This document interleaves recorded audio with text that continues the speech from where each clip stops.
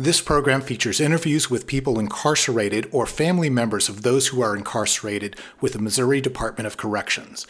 Their names have been edited out for their protection.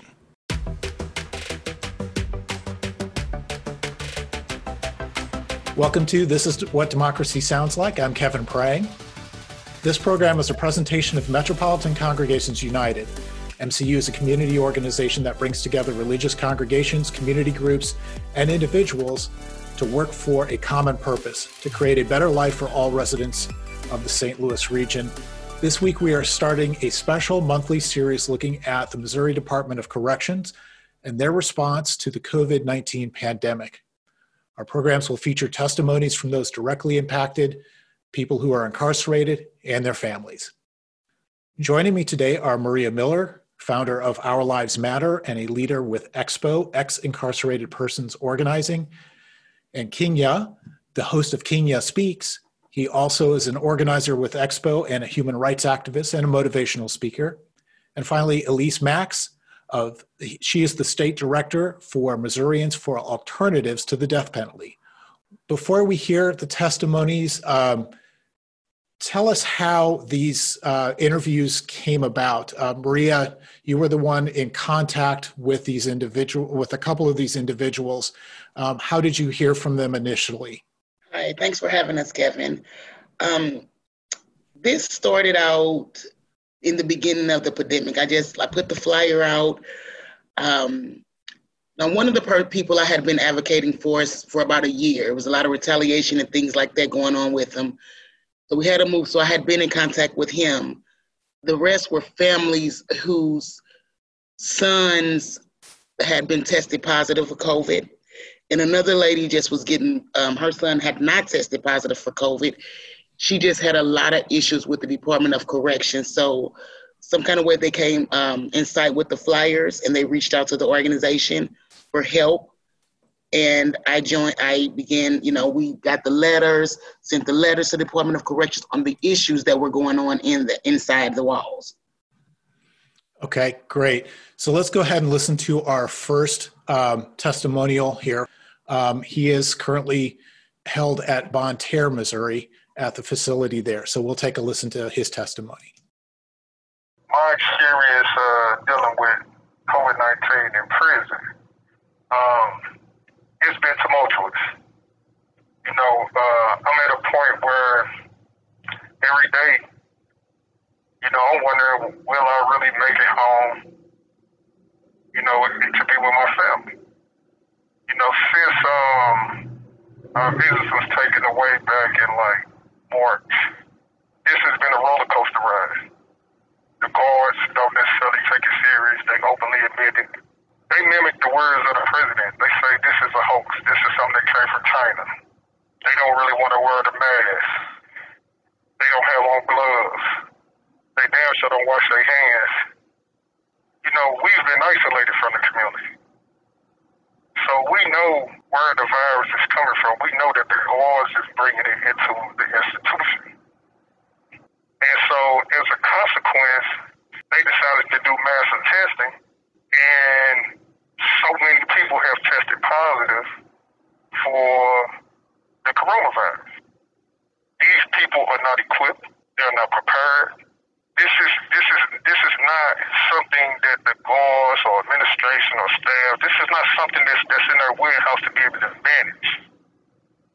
We don't have no top health official, some liaison, some designated person who's promoting what are the health values, what are the strategic preparations or precautions that we need to be taking. Yet still days and months have went past, we're still not seeing our families. Most of our institution is under quarantine. We have guys around here who are literally afraid. Some of these guys are actually saying that they are going through symptoms such as they having exasperated headaches, chills, and sweats, and feeling weak and stuff like that. But a lot of these guys really don't want to say nothing because they feel like the prison in itself don't have their best interests at heart.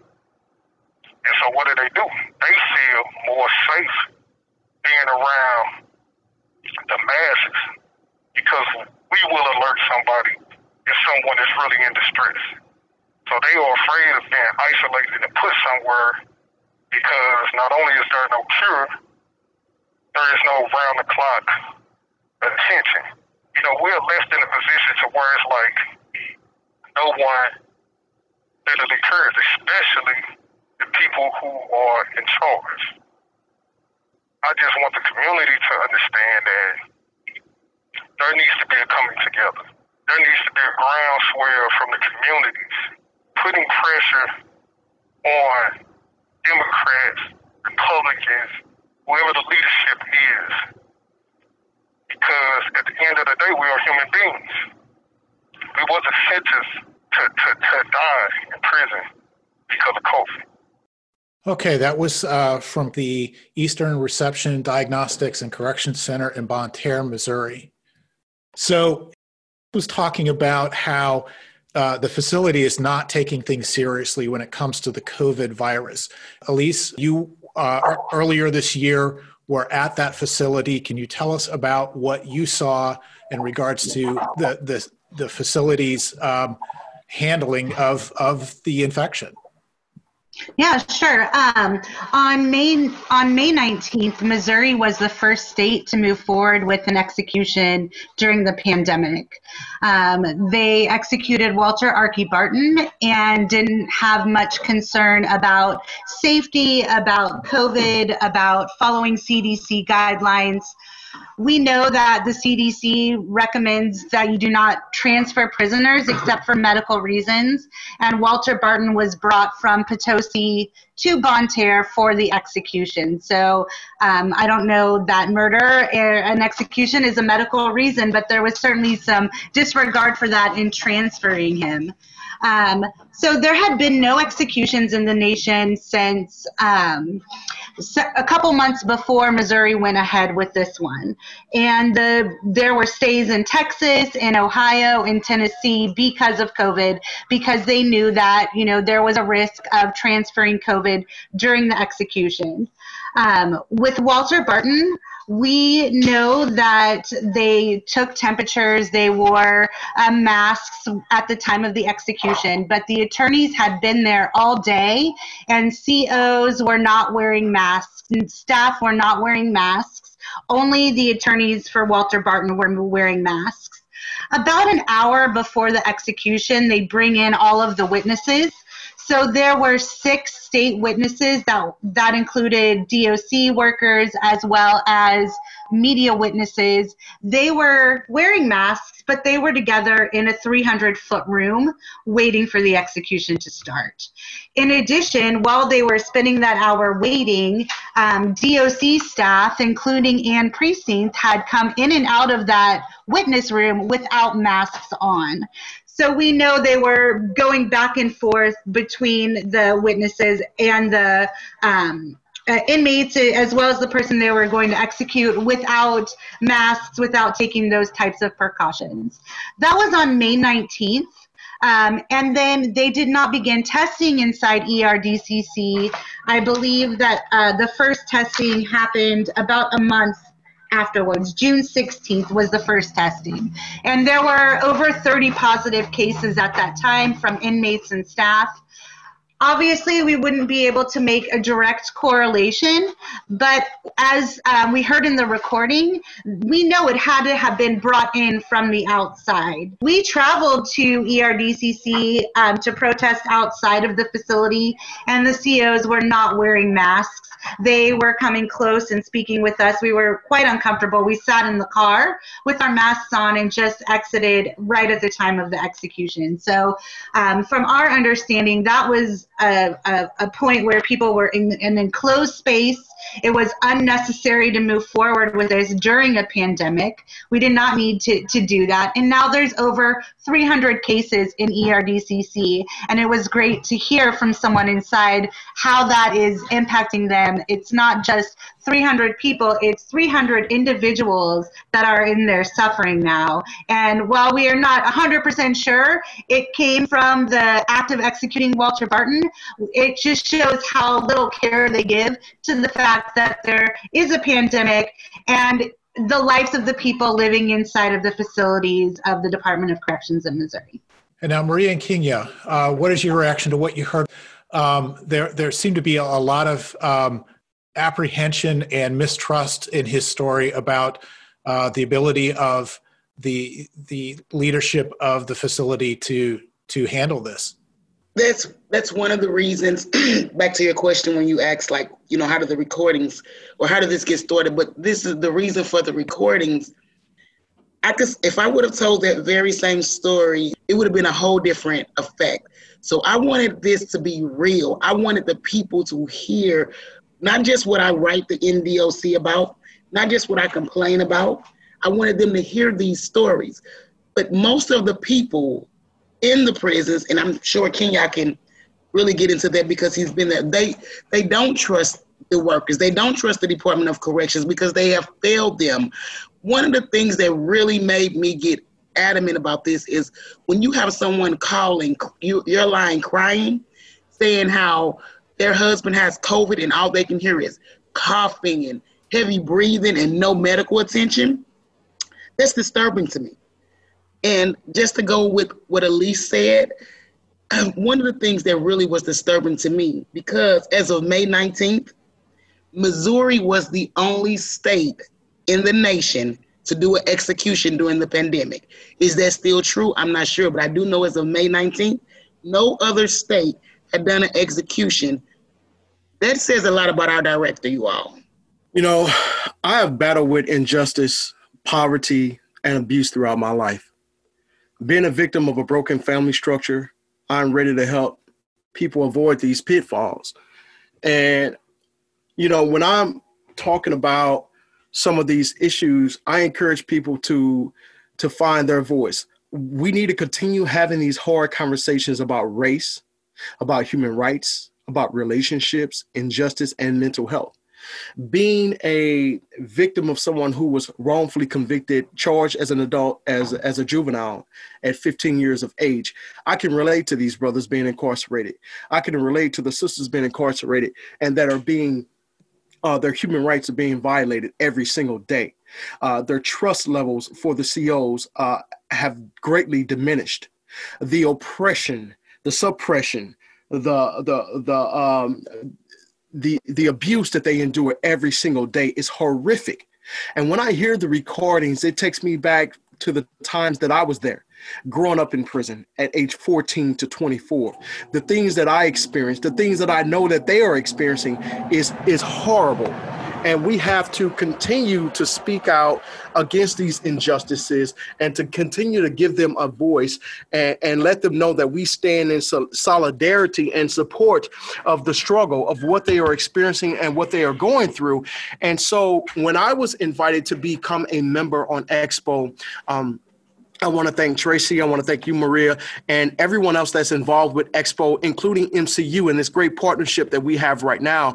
So I want to thank you again, Kevin, also, and Elise for joining us, because this is very important to our culture and our society needs to be made aware of what's going on inside the walls, behind the prison walls, because had it not been for some of these testimonies and for people like myself that have actually gone through the hardships, the trials, and knows what it's like living on the inside, literally, we have a voice, and collectively we can get our stories out. Stories like Maria's that have gone untold, stories like mine that have gone untold, and countless other brothers and sisters throughout the state of Missouri, Illinois, and all 50 states across America.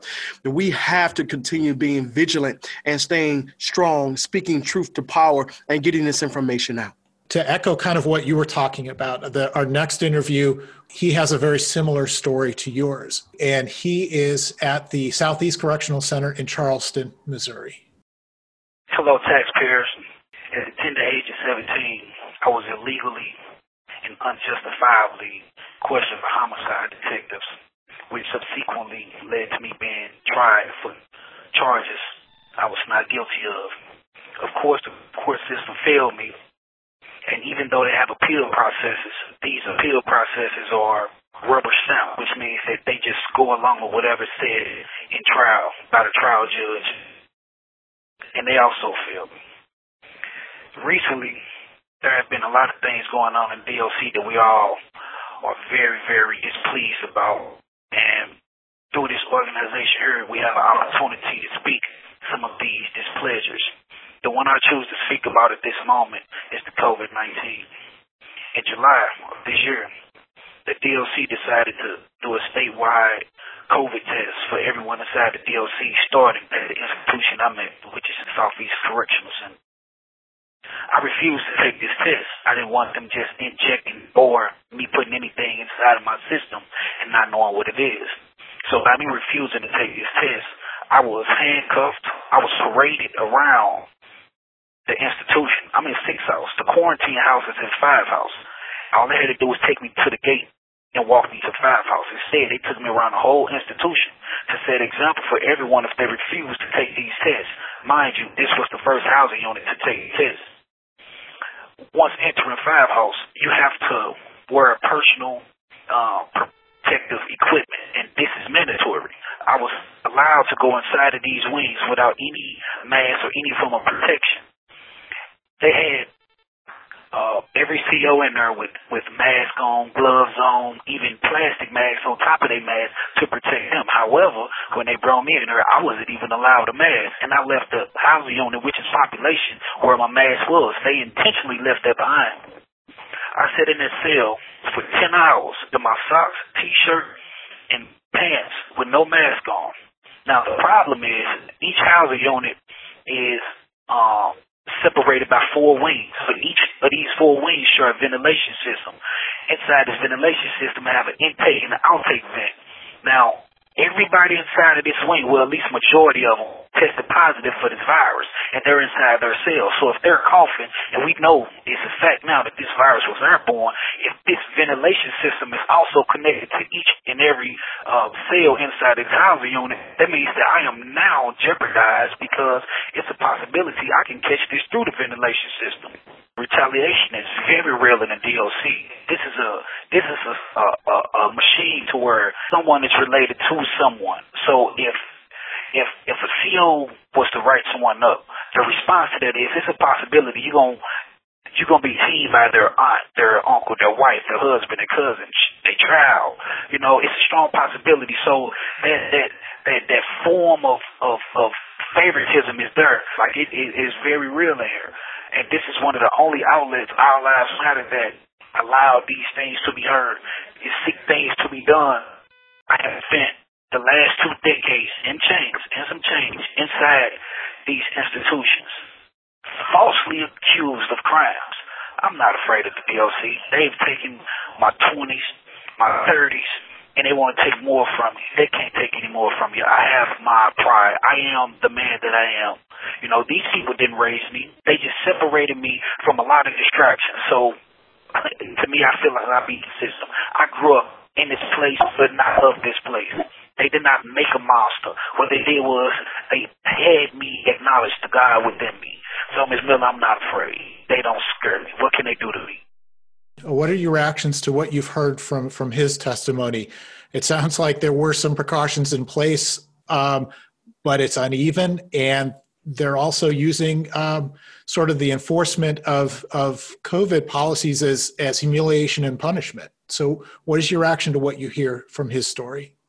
Now, the thing with that story, I'm fair, and I don't mind going after who needs to be going after.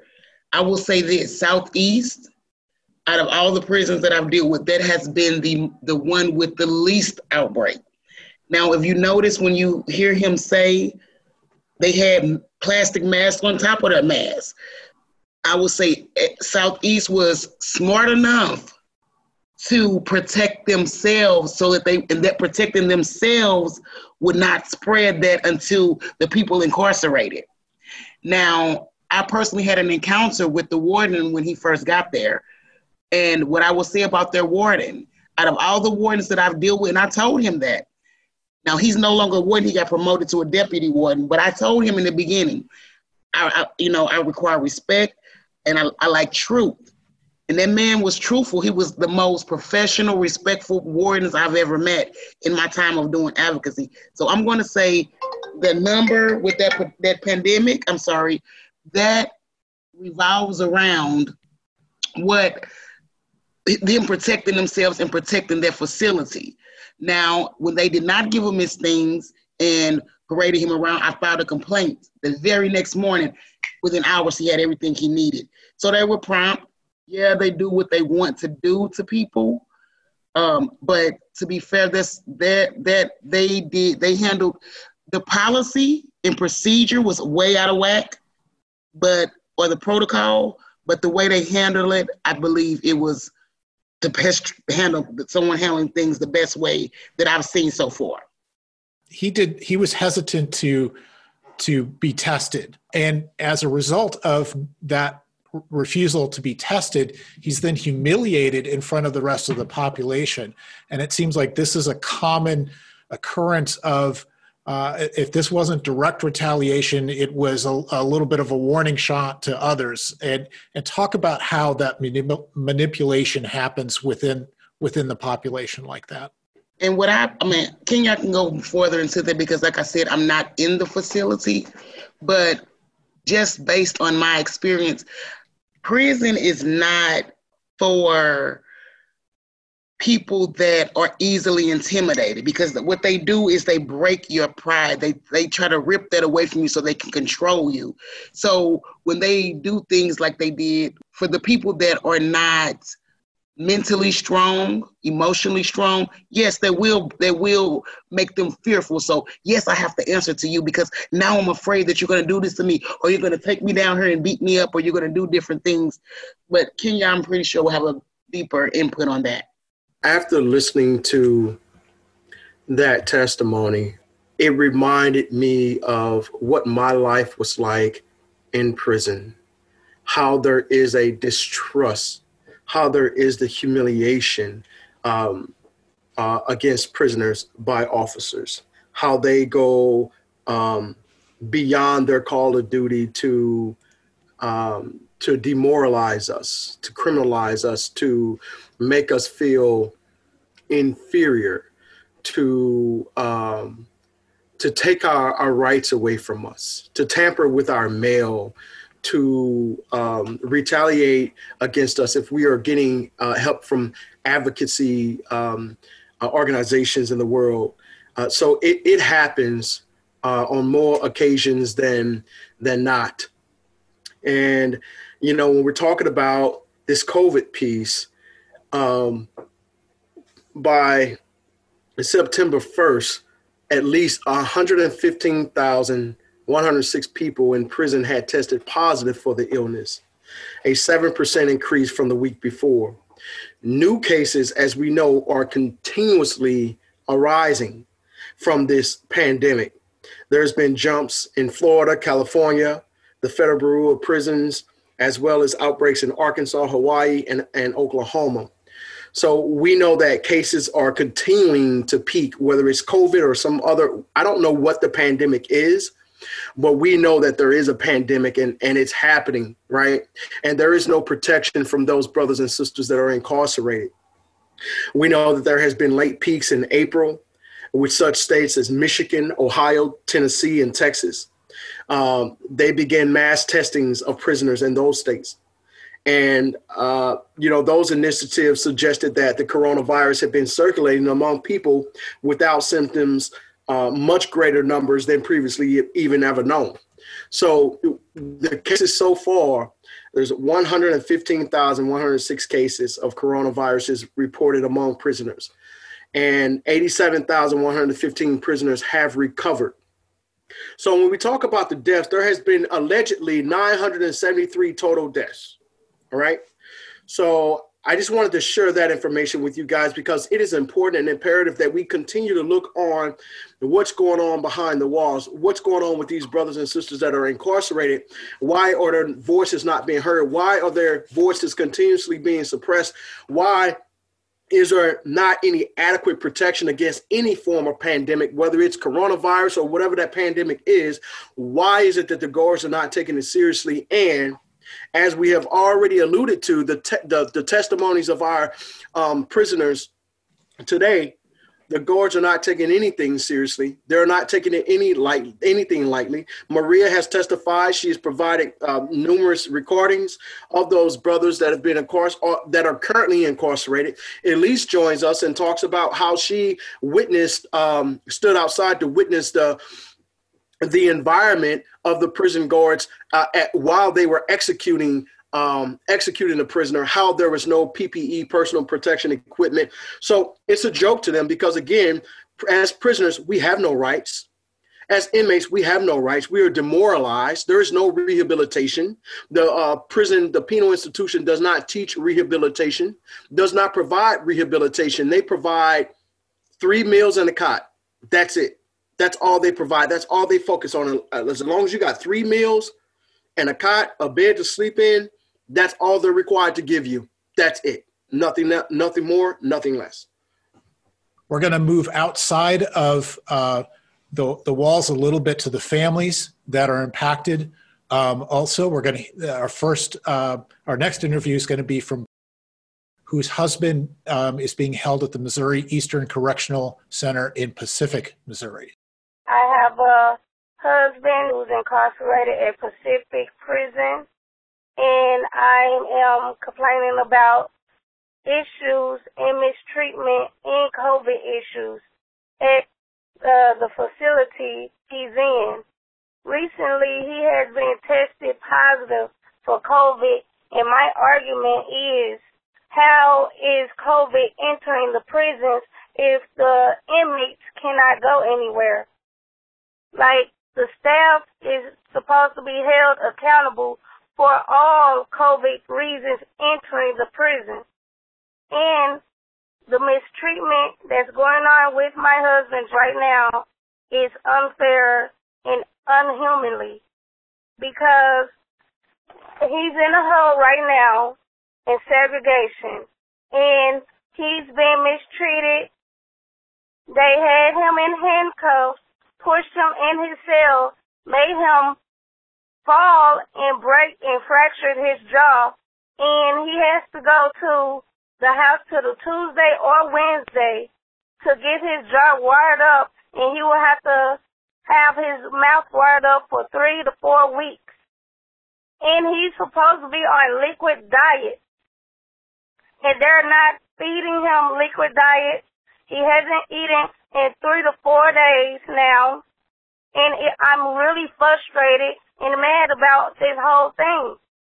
It's a lot going on in the prison system that they're hiding, and when I'm addressing issues, they only refer me to what's online. I already know what's online.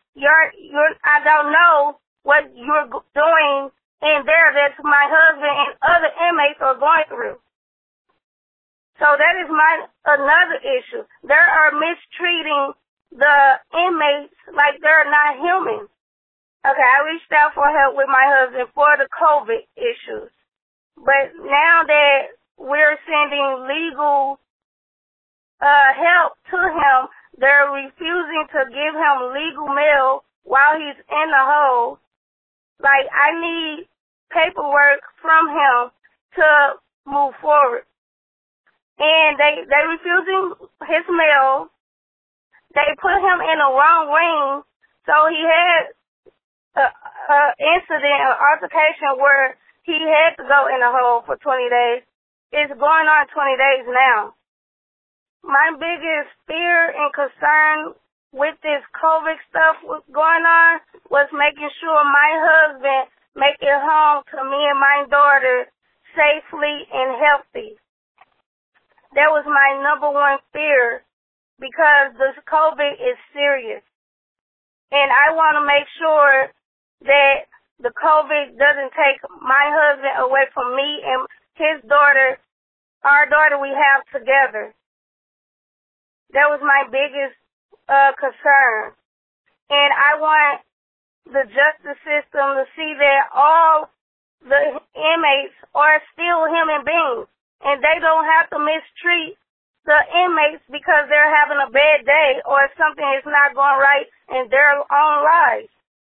What are your thoughts here? Again, the virus seems to be coming in through staff that is not taking things seriously, and also is not getting timely medical attention. That was the person that contacted me. She found my information on Real STL News, but she was crying, and this is when her husband had tested positive.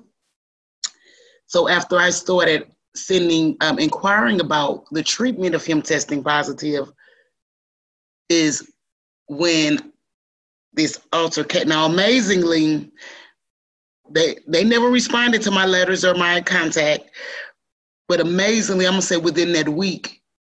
Now, he tested positive twice, allegedly. After I sent that letter, the next week he did not test positive. Now he's in ADSEG with a fractured jaw.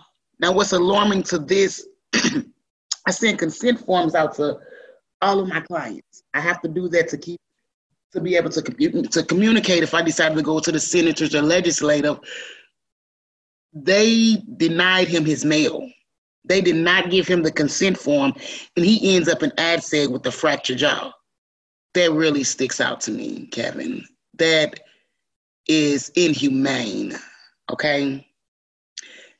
To this day, that facility has not reached back out to me, and I actually followed up several times on the care and well-being. And what really sticks out to me, did that interview with me Sunday. She said that he will be sent out to the hospital on Tuesday. This happened last week. So you allow him to stay in prison with a fractured jaw for over a week with no proper medical treatment and not giving him his liquid diet? That's horrible. You know, this is something that happens often with the mail tamperings throughout prisons. I did my time in Illinois. Stateville, Pontiac, Menard, Mount Sterling, Western Illinois Correctional Center. I served all my time there, all right? And I saw far too often how the prison guards retaliate against you. If you get into any type of altercation, any disagreement with any officer there, they will all treat you like you are the low man on the totem pole, for lack of better terminology. I think y'all know what I'm trying to say. And so when you get on that list, you get no mail. They tamper with your mail deliberately. They censor your mail, incoming, outgoing. They censor your mail. They restrict your visitations. They will cut your visitations off from your family and tell them that you're on lockdown. So what they're talking about in that testimony, it happens. It happens far too often. And the society won't ever know that it's going on. It's only a select few people that will know what's going on. And coincidentally, it's those that are in prison. It's their family members. And that's about the extent that it goes. You might have a few people that are advocating for the rights and justice, like Our Lives Matter, like Maria with Our Lives Matter, right? So she is an advocate for our prisoners, right? Since I have been out in October 31st, 2003, I have continuously advocated for prisoners, starting a prison ministry, DJB, Divine Jerusalem Brotherhood Prison Ministry. I've been doing that since 2003, reaching out, getting information as to what's going on. And it's the same thing. It's the same thing, different day, different guard, different prisoner. And it's horrible when you have young prisoners coming to these institutions with 300 years, right? That's a life sentence. That's a 20-year-old coming to prison with a 300-year sentence, no eligibility of parole. It's horrible when you experience these things, when you hear stories like this, when you hear stories about the pandemic and how there's no help for these prisoners and how they are retaliated against and sent to isolation, segregation. The whole, for those of us that don't know what that is, it's isolation away from the general population as an act of retaliation. So again, I want to thank Our Lives Matter Expo, MCU, for allowing us to share this information on your platforms, and for the collaborative effort that we are now engaging in to continue speaking up and speaking out against injustices inside of the prisons, as we talk about the COVID or pandemics that are affecting prisoners throughout the USA. And more specifically with our partnership and talking about the Missouri Department of Corrections. And our next interview is with whose son is incarcerated at the Moberly Correctional Center in Moberly, Missouri. She has a similar story. My son is currently in Moberly Correctional Center in Moberly, Missouri. There have been no positive cases for inmates there. I think there was a couple of staff that had it a while back. Most of my problem is just there is absolutely no transparency with anything.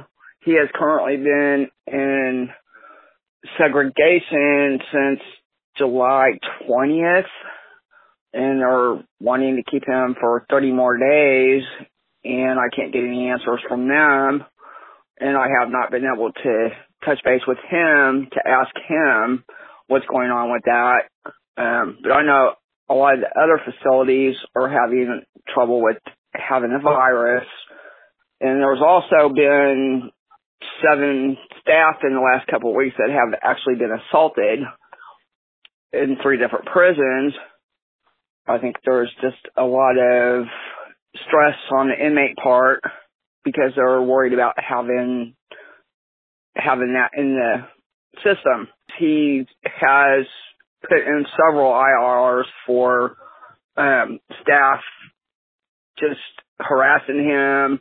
A couple months ago, he was in the restroom, and one of the guards said that he was disobeying orders, and I had to call the institution and fight with them about having them drop it because, he was in the restroom.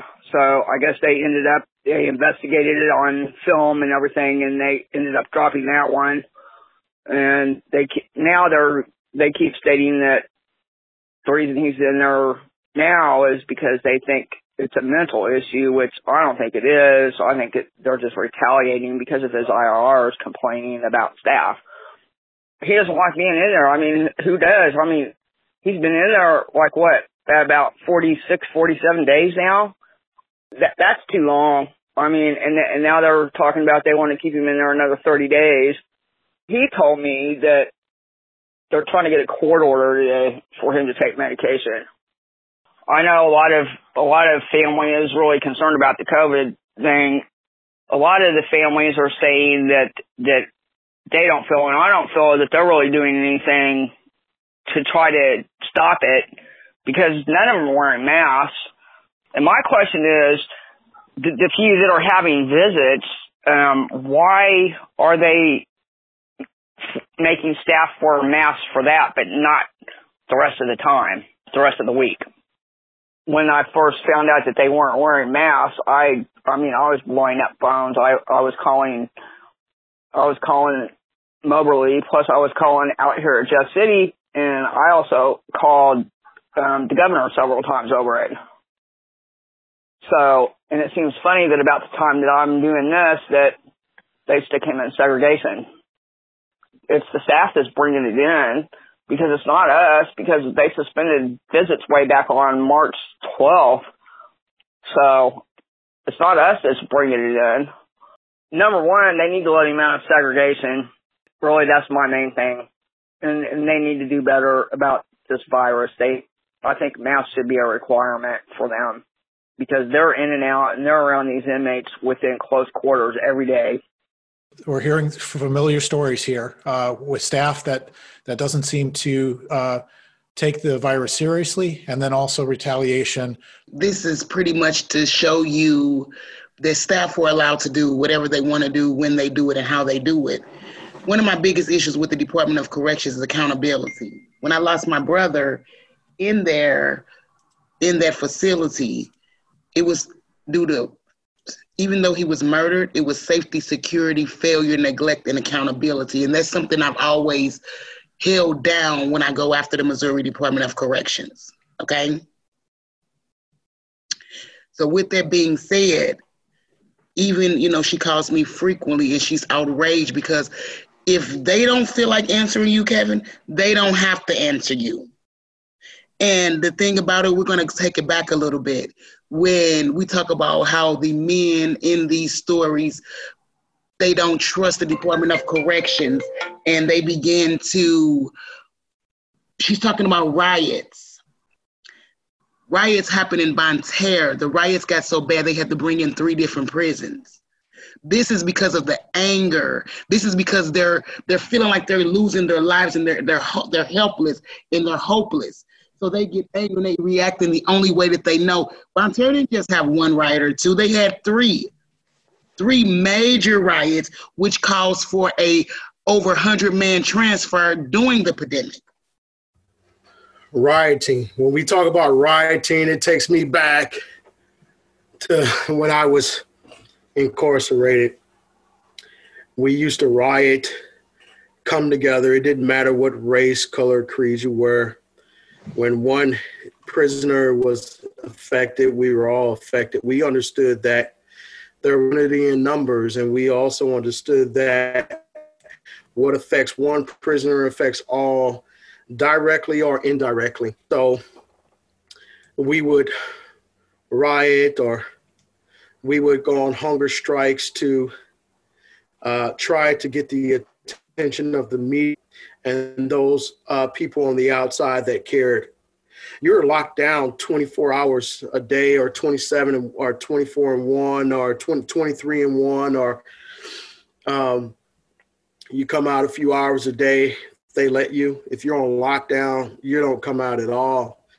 So you don't have a voice. You don't have a way to reach anyone. So as Maria stated, that is the only voice, that is the only battle cry that prisoners have, is to riot, hunger strike. Those are really the 2 weapons that they have that have proven to be pretty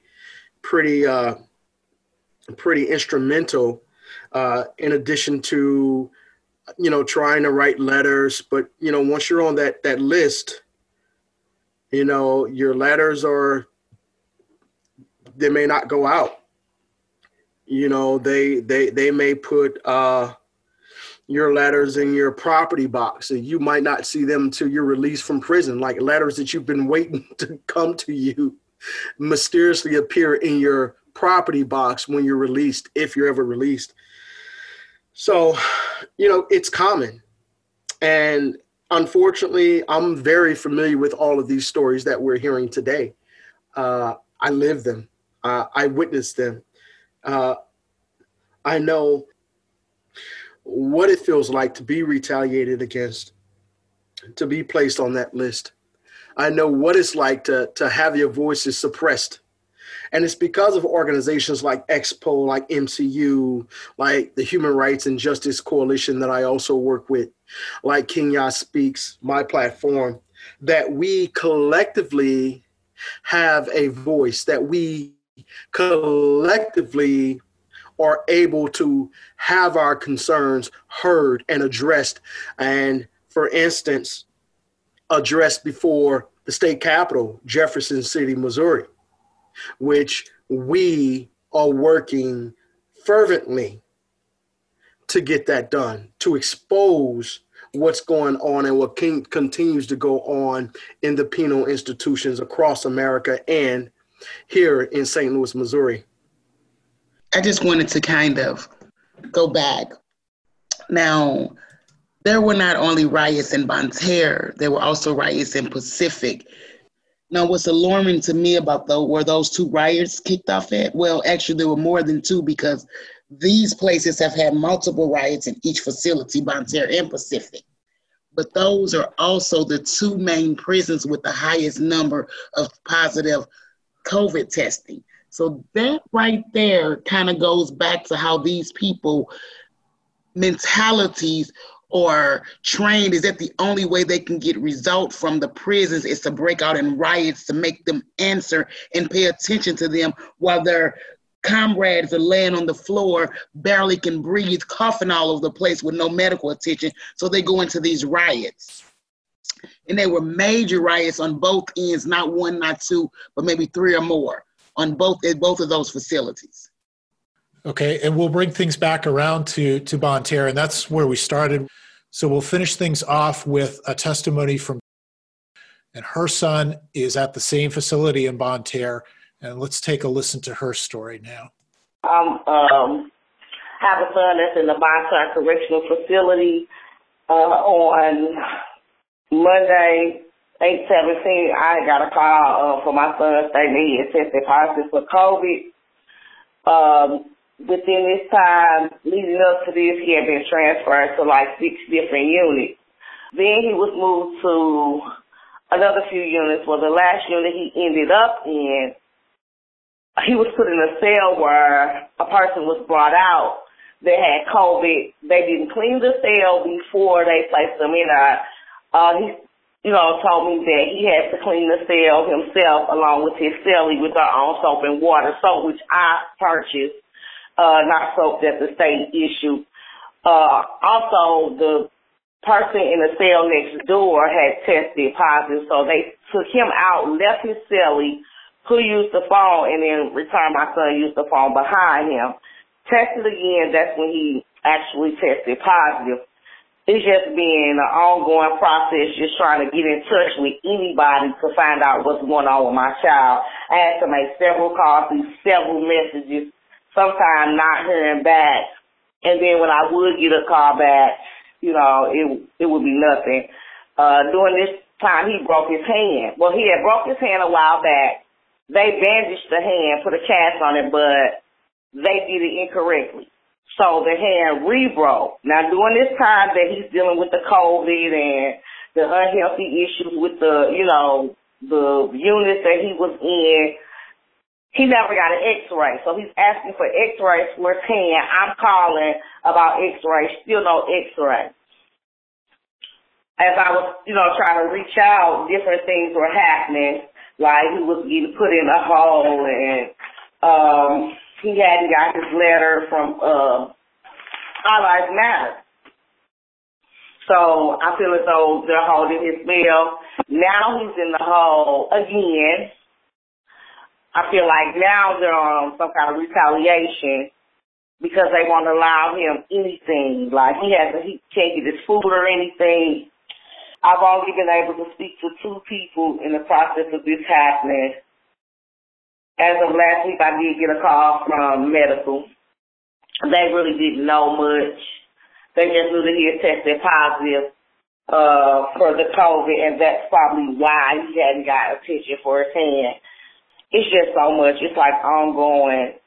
I don't know. I just know that something needs to be done about the DLC because our family members are suffering, especially those that have tested positive for COVID, as if they brought the disease into they brought the virus into the jail themselves when they haven't been out.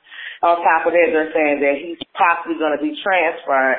And my concern is, how do you transfer COVID positive inmate to another facility without cross-contaminating the virus? He goes up for parole 2023. I feel as though for the punishment that they gave him, it was a lot. The jails are crowded. They can't run the system. They're not doing a good job. Let him go. I mean, you violated him in every way. Let him go. The whole plan of the Department of Justice needs to be revised. People are losing their lives in the Department of Justice. The state is responsible for our children, our loved ones, our family members, and they're failing not only them, but they're failing us. They're failing the taxpayers. It's not fair to us. I refuse to allow the Department of Correction to kill my child. Again, echoing what we've heard before, in that, especially in this facility, procedures are not taking place. In fact, her son had to clean his own cell after the previous tenant of that cell had tested positive for COVID. And then also he ends up in solitary and it's now looking like he'll be transferred. And so we're talking about cross-contamination between facilities. There are many issues. Again, that's another person that tested positive maybe a week after I started reaching out to them about the conditions and how they were treating them.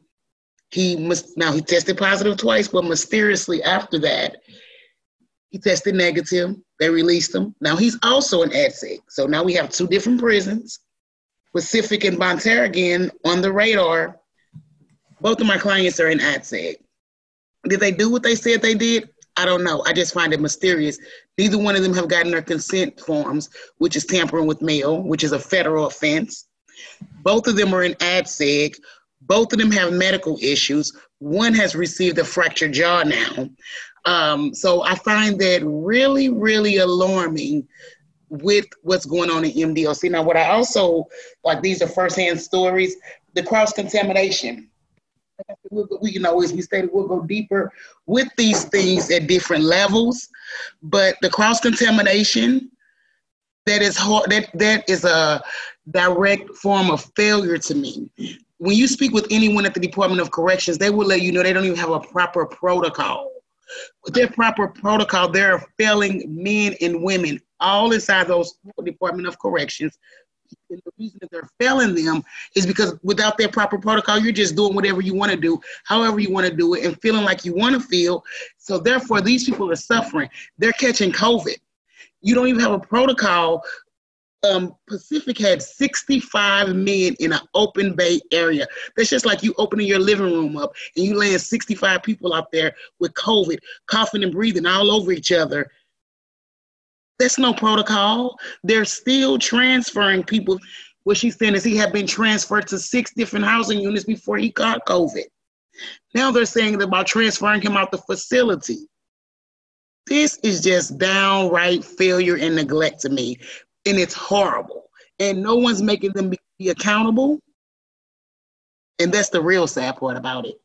Just an example, I contact the wardens in the director's office. Constituent Services responded back to me, Melissa Massman, because I don't mind calling their names out.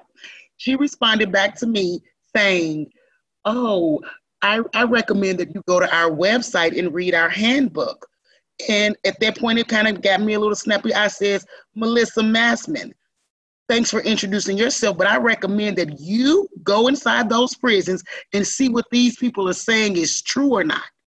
She never responded back to me. 2 weeks later, I said, hi, Melissa, I'm following up with you. No response. But they just told St. Louis Public Radio they have no communication from me. I directly reached out to Bonterra and Pacific on those 2 conditions, and you would get to St. Louis Public Radio and tell them that you have no calls or emails from you when your spokesperson sent her colleague to respond to me because Karen Podgman knows she wants no more dealings with me because they can't just tell me anything.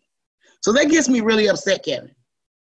It's unfortunate when you have, again, someone advocating on the rights of prisoners, and not only do they retaliate against prisoners, but they also in turn retaliate against those that are advocating for those prisoners, including censoring their mail, not allowing the prisoners to receive their mail. For instance, there was consent forms that Maria has sent out specifically to specific prisoners to give consent so that they can have their voices heard on a national platform. And coincidentally, they never received, some of those prisoners never received those specific consent forms to have their stories aired on national public radio airwaves. And so we see that this is and has been a continuous issue throughout the Department of Corrections globally in all 50 states. And, you know, we have to continue putting pressure on them, asking for accountability, transparency, because we know that it's a rack. The prison system is a rack, period. All they do is racketeering. Okay, that's all they do. I mean, anytime you're paying a prisoner $15 a month to work in the commissary or to work as a night porter or a porter, it's a rack.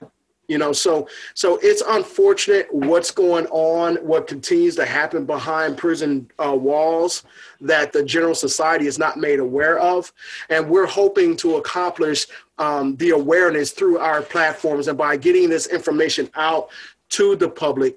And so, I'm thankful and grateful for organizations such as yours, such as your radio connections, such as Our Lives Matter, and being able to work with MCU as well as Expo and the Human Rights and Justice Coalition. So I'm just happy to be able to get this information out, and it provides another opportunity for me to continue advocating for our brothers and sisters that are incarcerated, which is a passion that I have always had since I fell victim at the age of 14.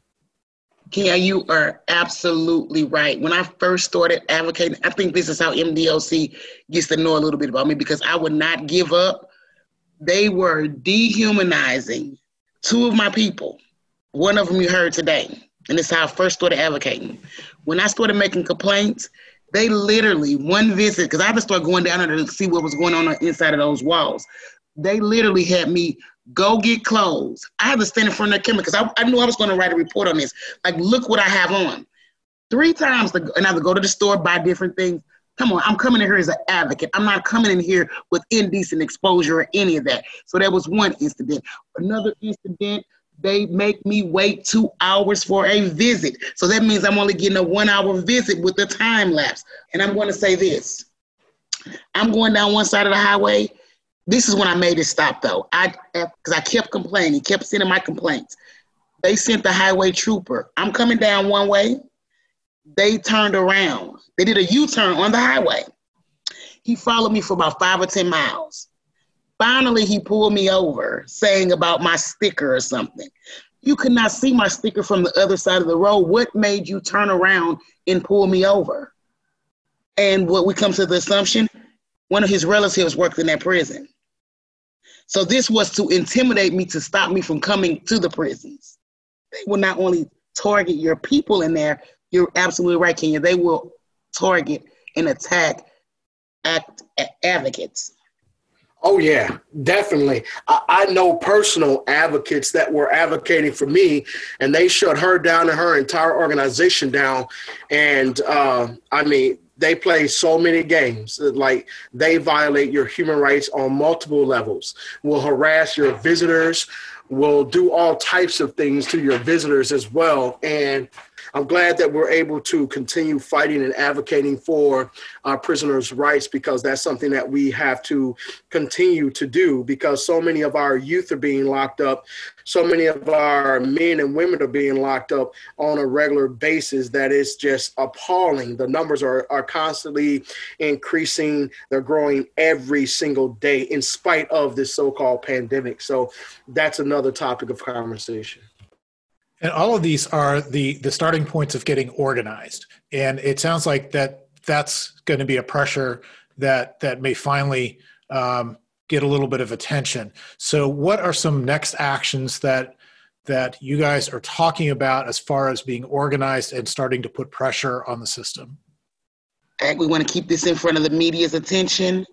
We have a call of action that will be coming up either the first or the second week in October.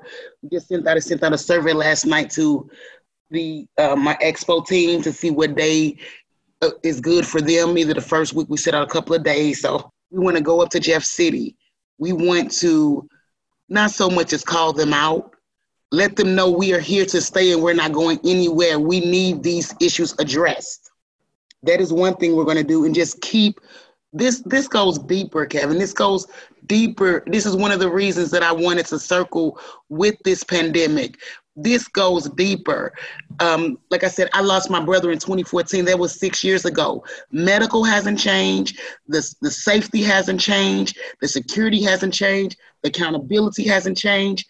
It's only gotten worse. It is time for the Missouri Department of Corrections to be reformed. It's time for our Missouri judicial system to be reformed. Like Kenya said, we got a lot of innocent people behind those bars that are being mistreated. So it all works hand in hand. But it is definitely time for reform. And how can listeners add their voices to what's going on? They can either reach out.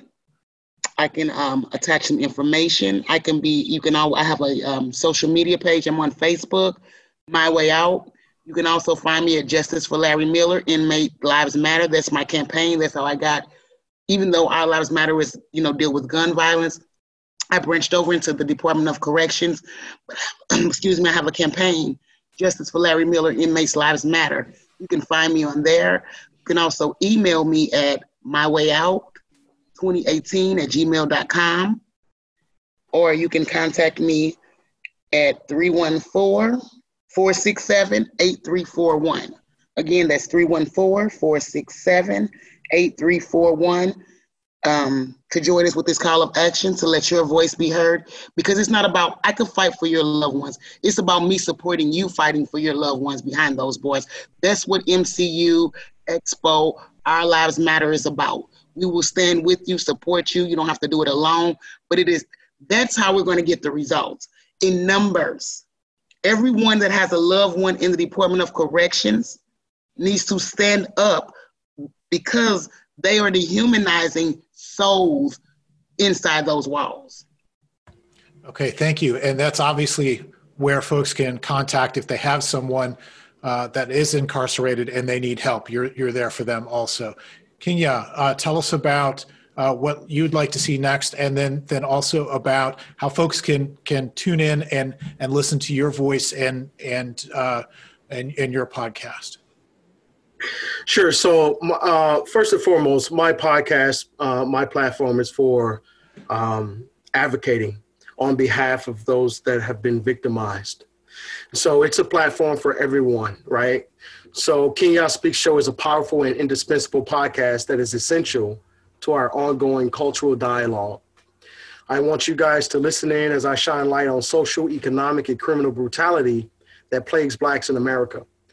Kenya Speaks Show is a full discussion that examines the origins, applications, solutions to these problems. I want you guys to tune in every week to hear these nuggets of wisdom on how to cope and fight back. And those that are interested in contacting me or following me on social media, Kenya, that's Kingya, all one word, Kenya Speaks, SPEAKS. And you can email me at kenyaspeaks@gmail.com, kenyaspeaks@gmail.com. Hit me up on IG, Twitter. I'm on both as Kenya Speaks. And you can find me wherever you stream your favorite podcast. iHeartRadio, Apple, Spotify, TuneIn.